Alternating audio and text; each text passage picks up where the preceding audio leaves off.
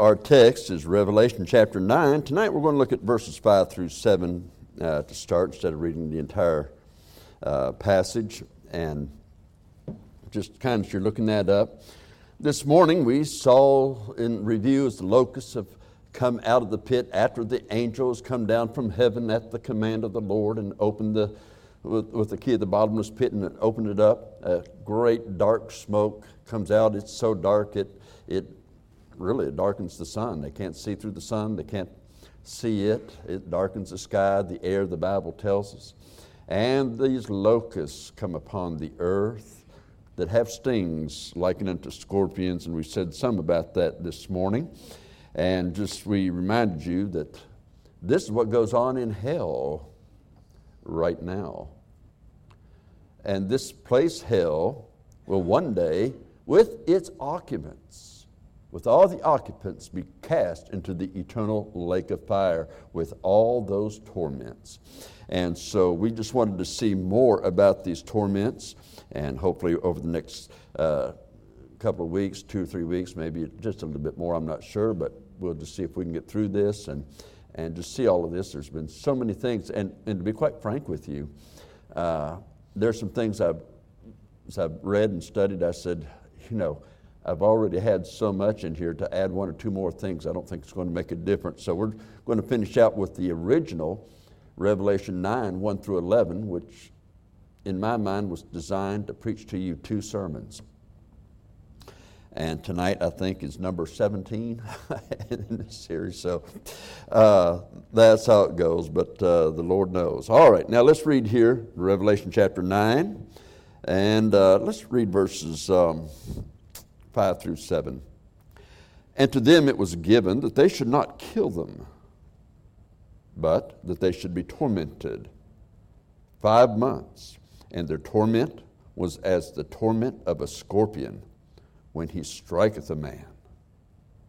And in those days shall men seek death, and shall not find it, and shall desire to die, and death shall flee from them. Evidently a paralyzing sting that even if they would try to kill themselves, they can't. And the shapes of the locusts were like unto horses prepared unto battle. And on their heads were, as it were, crowns like gold. And their faces were as the faces of men. Now shall we pray. Father, as we delve back into this, your word tonight, now, Lord, I pray that thy Spirit, thy Holy Spirit, would open the understanding, Lord. We can say these things verbally, but really it takes the Spirit of God to give understanding. And so, Lord, I pray that you would do that at this time in a very special way, because this is not just for the lost to see their destiny. It's for Christians to recognize the reality of the destiny, but also the greatness of the love of God in the death, burial, and resurrection of Jesus Christ. So, Lord, I pray that as we proceed, that thy Spirit would move in a very special way in Jesus Christ's name. Amen.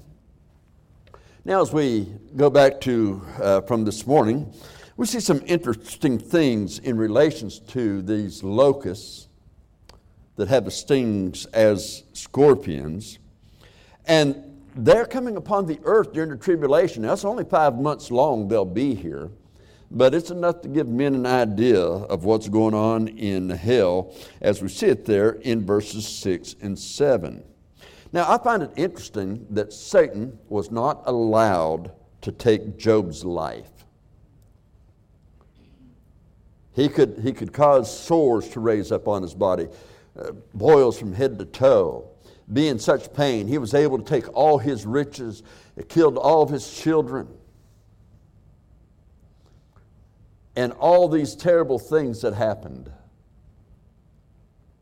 But Satan was told the one thing you can't do is kill Job. You can inflict great pain, but you can't kill him. And Satan had to obey God because that was God's command. this angel was sent down from heaven to open this pit that these might come out. But they also, these locusts, have a command that is given to them. And that is, they're not to touch the ones who have the seal of God in their foreheads, and they are forbidden to kill men. And you say, well, why is that interesting to you? Well, these creatures then have a certain degree of intelligence that the locusts of the earth do not have. Commands are addressed to them, and they obey these commands. They do what they're told. Locusts of the earth don't have that. Locusts cannot distinguish between commands. They just don't do that.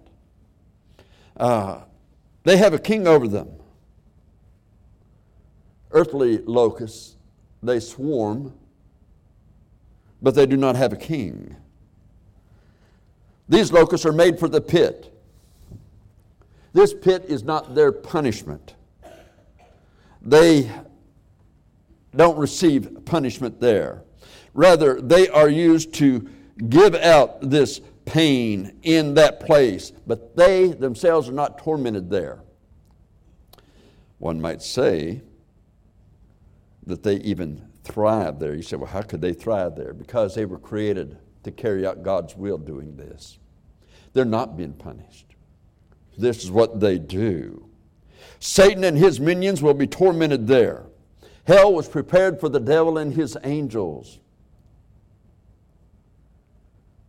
These were prepared for that. These locusts that have stings like unto scorpions. But when I think about those things, that hell was prepared for the devil and his angels, and yet men go there because they don't receive Christ as Savior, my mind is taken to 2 Corinthians chapter 11 and verses 13 through 15, where we read about the eternal punishment. When we think of the eternal punishment of the unsaved and the devil and his angels, but we read these things about some of those people who have worked against God's church. I'm not talking about church, I'm talking about local church. I'm talking about saved people. And they'll bring in the flesh and other false doctrine. And he says, such are false apostles. And no marvel, for Satan himself is transformed into an angel of light. Therefore, it is no great thing if his ministers be transformed as the ministers of righteousness. Satan can make you think that these doctrines and these things that he introduces into the world are good. And therefore, those who are directed by him, those who don't walk with God, who may not be saved, so often that ends up, they get a hold of these things and they're saying some of the same things that Satan is saying. But then there are those ministers who are ministers, but they're not saved people.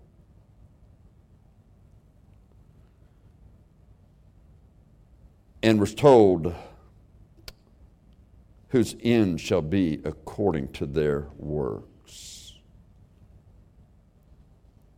Now, when you think of hell, when you think of the destructions of hell, when you think of the pain, the eternity of hell, when you think of that place not being ever let up, but rather is cast into the lake of fire, and that continues in the lake of fire with whatever the lake of fire has to add to that, they'll not escape it. Those who escape it are those who turn to Jesus Christ, into the finished work of Jesus Christ by faith, through repentance and faith in him. But their end shall be according to their works. Now, we've said some things about the punishment of hell that ought to strike fear in anybody's heart. Just like with Moses, moved with fear, he built an ark. It was a wise thing that he was moved with fear. He believed God. We must believe God. But we also must understand that this place called hell is appropriate punishment for the devil and all of those who do not receive Jesus Christ. It's appropriate punishment in the sight of an all-holy God. And I believe particularly among men, to those who particularly attack the fundamentals of the faith. You have those today that call us legalist. They're turning churches into accepting the removal of standards. They scorn us. They mock us. Holiness. They use the word. They talk about holiness. But as we see in Ephesians, it's not true holiness. Why would Ephesians make that distinction? Because true holiness is a difference. I remember growing up, a lot of what they would call holiness people, they spoke in tongues, they did these other things, but what I understand about them back in that day, you might see some gal, either with her hair high up in a bun or just this long hair, no makeup on, in a dress that might be tattered, but holding a tract saying, "Turn or burn." But they got too sophisticated for that. Just like many in our Baptist movements are too sophisticated to warn of a hell if men don't repent. And so that happened in that day. And today you see these who scorn the preaching against sin. When we call this rock and roll music that's come into the churches with their praise teams and everything else, not realizing that's just the way they do it in the nightclub. That's the way they did it back in Israel, back in the wilderness. What was going on in the wilderness? They were marching in the wilderness. Moses goes up into the mountain to receive the 10 Commandments, and all of a sudden, they make a golden calf. They make it unto Jehovah. Now, boy, that makes it right because we did it in Jehovah's name. Oh, boy, we're worshiping God. We're drinking, we're dancing, taking off clothes because we're worshiping God.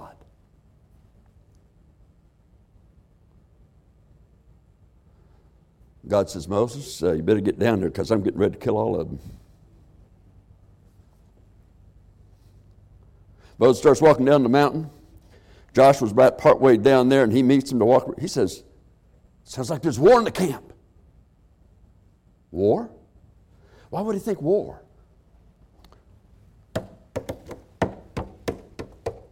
He hears the beat of the drums.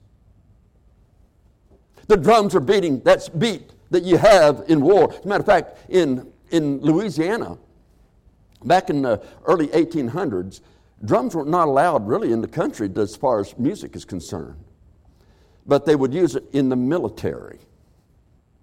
They would use it in the military because they realized the association it had with things like voodoo and other false religion. So it's just that could beat for the marching and the things of that nature. But see, now, if we do it in the name of Jesus, you can get up there and dance. You can dress immodestly. And you can get all this praise and everybody saying, "How wonderful," and taking all the glory that belongs unto the Lord and Savior, Jesus Christ. You know, from time to time, I get asked, "Why don't you people applaud in your church?" Well, I don't see anything wrong with applauding at a ball game. I don't see anything wrong with applauding when a politician makes a speech and you agree with what he's saying. I don't see anything wrong with that. But you know what, in the Bible, when you see the worship services, they say amen or they say hallelujah. As a matter of fact, most of the time, well, no, let me correct that. Half the time, it's almost exactly 50% of the time, clapping, the Bible's presented in an evil way, and the other 50% is in a good way. But it's not used in worship. except the trees clapping their hands is considered worship. Because that's all they can do. But when we get to heaven, heaven ought to show us something. They're around the throne saying, "Holy, holy, holy, Lord God Almighty." You get in Revelation chapter 19, the bride has made herself ready, and 4 times in those first 10 verses they say, "Hallelujah!" That means praise be unto God. Now, why do we think that God got it wrong or He didn't do it as well as He should have, and clapping is so much better than God's way? Look, I'm going to stick with God. I'm going to stick with His Word. His Word got it right. He gave it there for us. Let's follow His Word. Let's do it God's will, God's way, in God's timing. But that's what you got going today. Now, you have those that like to attack the fundamentals of the faith. They make fun of our standards. They mock the idea of holiness, of preaching against sin and against those other things. And they want to make the holy Jesus likened to the social drinking, marijuana smoking people of the world, the entertainers, another Jesus. I saw some people, I'm not going to mention the name because I don't want to create any kind of a thing here, but this has been quite a few years ago where this guy was well known for having crusades.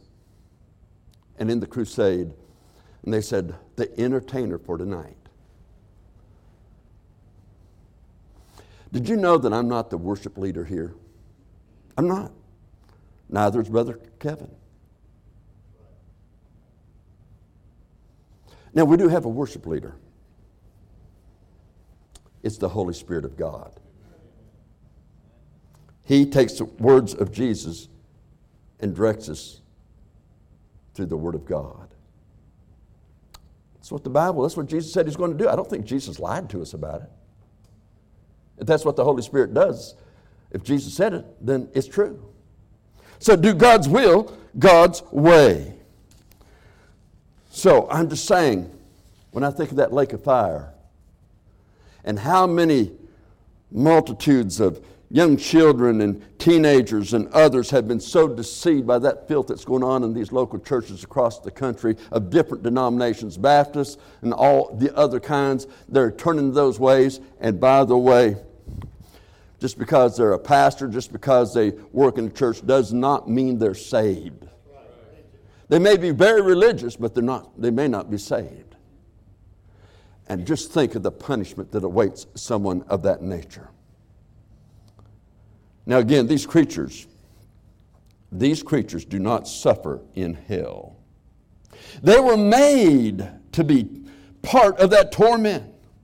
God has allowed them to be released on the earth for a 5-month period during the tribulation, so that men would get a greater view of the eternal punishment of hell, that they might repent and believe the gospel that is being preached by that 144,000 that God has ordained to preach in the tribulation.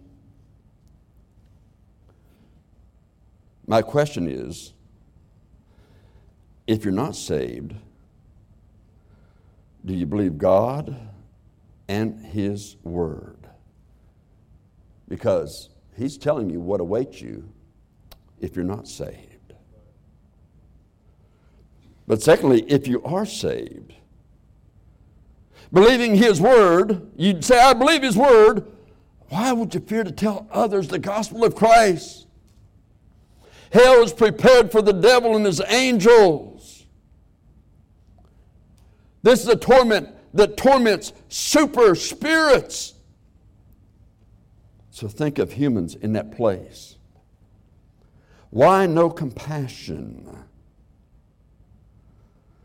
to rescue the perishing and care for the dying? I said it this morning, but I want to repeat it again. Bus ministry. I visited the homes. Had kids riding our buses. Parents are alcoholics or drug addicts and other things. I remember one of the Sundays, we had Bus Parent Sunday here back in the 80s when I had taken over and I wanted to have something for the buses, and we had Bus Parent Sunday, and some parents came. I went to visit a home. Inside the home, they invited me to come in and said, it's the preacher. Said, just have a seat there, preacher. We'll be right there with you in a minute. Their television's on, and there's about 3 or 4 of those little kids, I'd say 4, 5, and 6 years old. Full-blown pornography is on that. They come out there, and the guy doesn't say much of anything, but the wife comes out behind him. You shouldn't have that on. The preacher's here. Wait a minute. Children, 4, 5, and 6 years old, and they're worried about the preacher seeing it?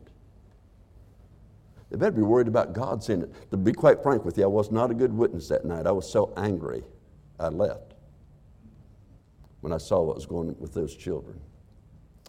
That wasn't the right thing for me to do. But what I do want to say is this, that that's just not a singular case.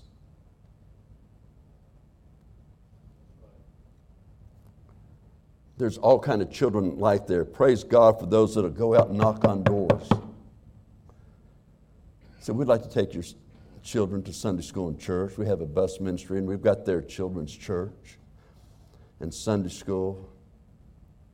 I mean, I can remember back when I drove a bus, parents loved it because they could get over their hangover with their children out of the house from Saturday night.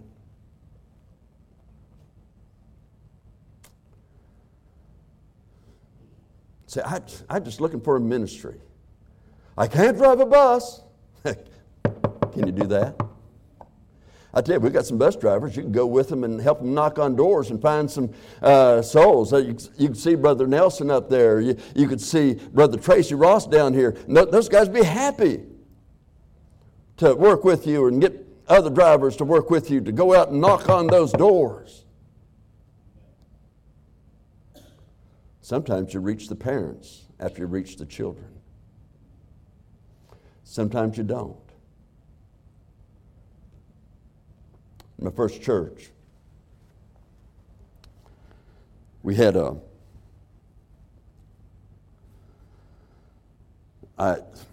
bus. As a matter of fact, I got the bus from Central Baptist Church. They had a bus they were going to get rid of, and I was talking to my dad. I wanted to start a bus route up here, and he said, okay, come pick it up. So I had to drive down here and drive it back.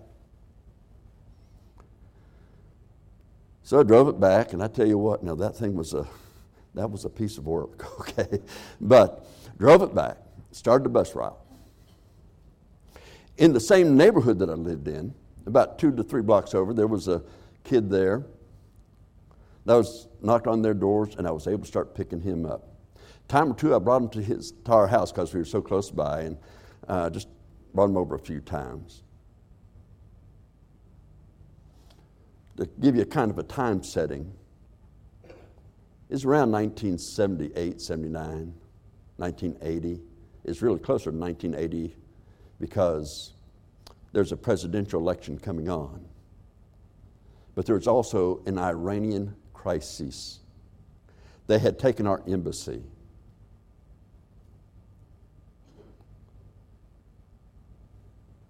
This boy's stepdad was Iranian and Muslim. He wanted nothing to do with us. If he had been the real dad, not the stepdad, if he had been a father to that boy, even if he was a stepdad, he was not. The mother let him come to church. In my house, I led him to Christ. The mother wanted to come to see him baptized.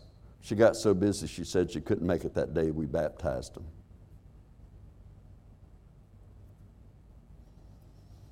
Now, here's my thought process. We moved, went to Arizona. My thought process would say, well, that kid's no longer in church. That kid's a mess. He had a mess to grow up in. One of our missionaries, Brother Ray Davis, is the one I had recommended to take my place as pastor, and they called him as pastor, and he was a pastor for 17 years after I left. But he called me one day and he says, "Do you remember such and such a name?" And I'm trying to say, yeah, I think. He says, "You picked him up on the bus, he lived a couple." Then I remembered, oh yeah, what about him? He said, he just called, I think it was from Ohio. He said, he wanted me to call and try to get in touch with you just to let you know that he's going to Bible college and he's studying to be a pastor. I led him to Christ. Other people got involved. But there are more children like that out there today. Rescue the perishing. Care for the dying. Why? Jesus is merciful. Jesus will save. Oh, my friend, why no compassion to rescue the perishing? Why no compassion? We're told that the shape of these locusts, and verses 7 through 9 tells us much more. And we're given here 5 distinguishing characteristics in those verses of these locusts.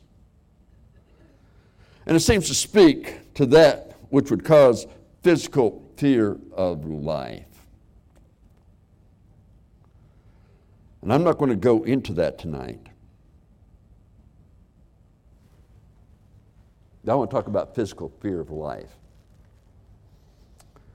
Why do people not witness? Because they have a fear of rejection, of people mocking them, of losing friends, having family turn. And by the way, that has happened. That has happened. It'll be in eternity. They know that that was the best thing that ever happened as far as their personal life is concerned, because they are rewarded. Thou hast been faithful in few things, I'll make thee ruler over many things. They that turn many to righteousness, that is, you turn them to Jesus Christ. They can get saved or not get saved. It's up to them to receive it. But you at least share the gospel, the righteousness of Christ, our salvation. And you'll shine as the stars forever. I remember in college, I was working at one of those outstanding high technical places called TG&Y. Some of those remember TG&Y, you know, it's kind of like a nickel and dime store, okay? And I worked there. Sometimes I would be helping in some different areas of stock. Other times I'd be helping up at the front. Sometimes I'd be checking people's IDs and so forth about their checks. And then sometimes I would just work security. We had an upstairs, and in the upstairs there was a two-way mirror. So I could look down and watch people. And it's funny, they would have their lookouts, you know. Look that way, that one, somebody looking that way and all that. And when they could see it, then somebody would take that and put it under their shirt. Got away with it. I'd go outside and meet them and say, "Hey, I need that merchandise back that you put under your shirt. I watched you in there." You know, you could just see some things that go like that. But one day, I was near the front of the store, about halfway up to the front, and I was answering a question for somebody at one of those things that was just about as far from the door as I am from right there where Mrs. Liberty is. And people said, "They're robbing the grocery store next door to us." And people started going out to see. And we had this manager in the store. He wasn't always, well, let's just say sometimes, at times he was a French fry short of a Happy Meal. Okay. He goes out there and sees those guys coming out that have held up the grocery store. They have guns. He stands out there, and it's like a long sidewalk between our store and their store, but it's still part of the front. It's like a shopping center type of a thing. He says, "Hey, you guys!" And they go, and all of a sudden, I see a bunch of people running back in. Now, I'm on the phone. I'm telling the police, there's a robbery going on down here. They're robbing Barnes grocery store. And I'm telling them about it. And I said, no, I haven't seen anybody. I'm not going over there to see it. They're doing it. People have seen it. They just fired shots. Just fired shots. I'm going to the back. No, they said, stay on the line, stay on the line. I said, ma'am, I'll leave the phone off the hook, but I'm not staying on the line. I think I passed everybody up running to the back. But I also knew, run to the back, go inside, go upstairs, and get a view of that two-way mirror. I was watching for somebody to still come in. But evidently the guys just shot that way to scare people and got in their car and took off. But I tell you what, when that happens, your heart's pounding. I mean, I was looking for the biggest man or lady I could stand behind, so they did start shooting, But not really. I was getting out of there, but I wasn't going to stand there on the telephone and talk to somebody who says, we need more information. What do they look like, They got a gun. That's all you need to know. Get your police down here, And so, but I tell you what, there's a fear. Because somebody said, they're coming at us. They weren't coming down there. But after you've heard some shots, 2 or 3 shots fired, you think they're coming. My thought is, they want to rob us next, and I'm standing up here near the front with the telephone in my hand by the register. They can listen to whoever gets shot, and I took off. You say, you mean you weren't brave? I think so, because I passed a bunch of people up that wanted to go ahead of me. But I'm saying this. That was fear. That was fear. I heard yelling and screaming. That was fear. But not the fear that we're talking about here. People in the tribulation hour, for that 5-month period, will get a taste of what part of the torments of hell will be, that outer darkness, that you can't even see your hand in the front of your face. That's stinging. That's as the pain of a scorpion. That fear of hearing the sound of the wings like many chariots running to battle.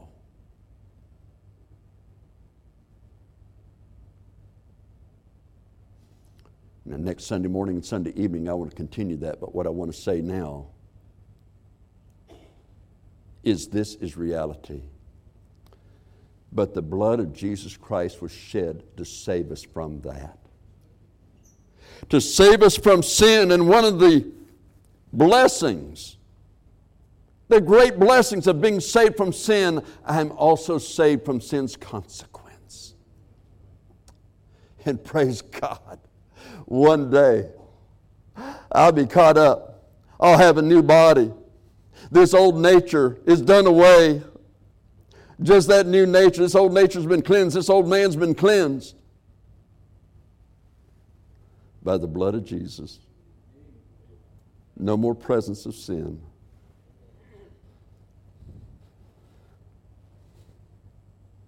What does that bread and juice mean? The body and blood of Jesus Christ for us. What does it mean to you? Because this do in remembrance of me. Let's bow our heads, please.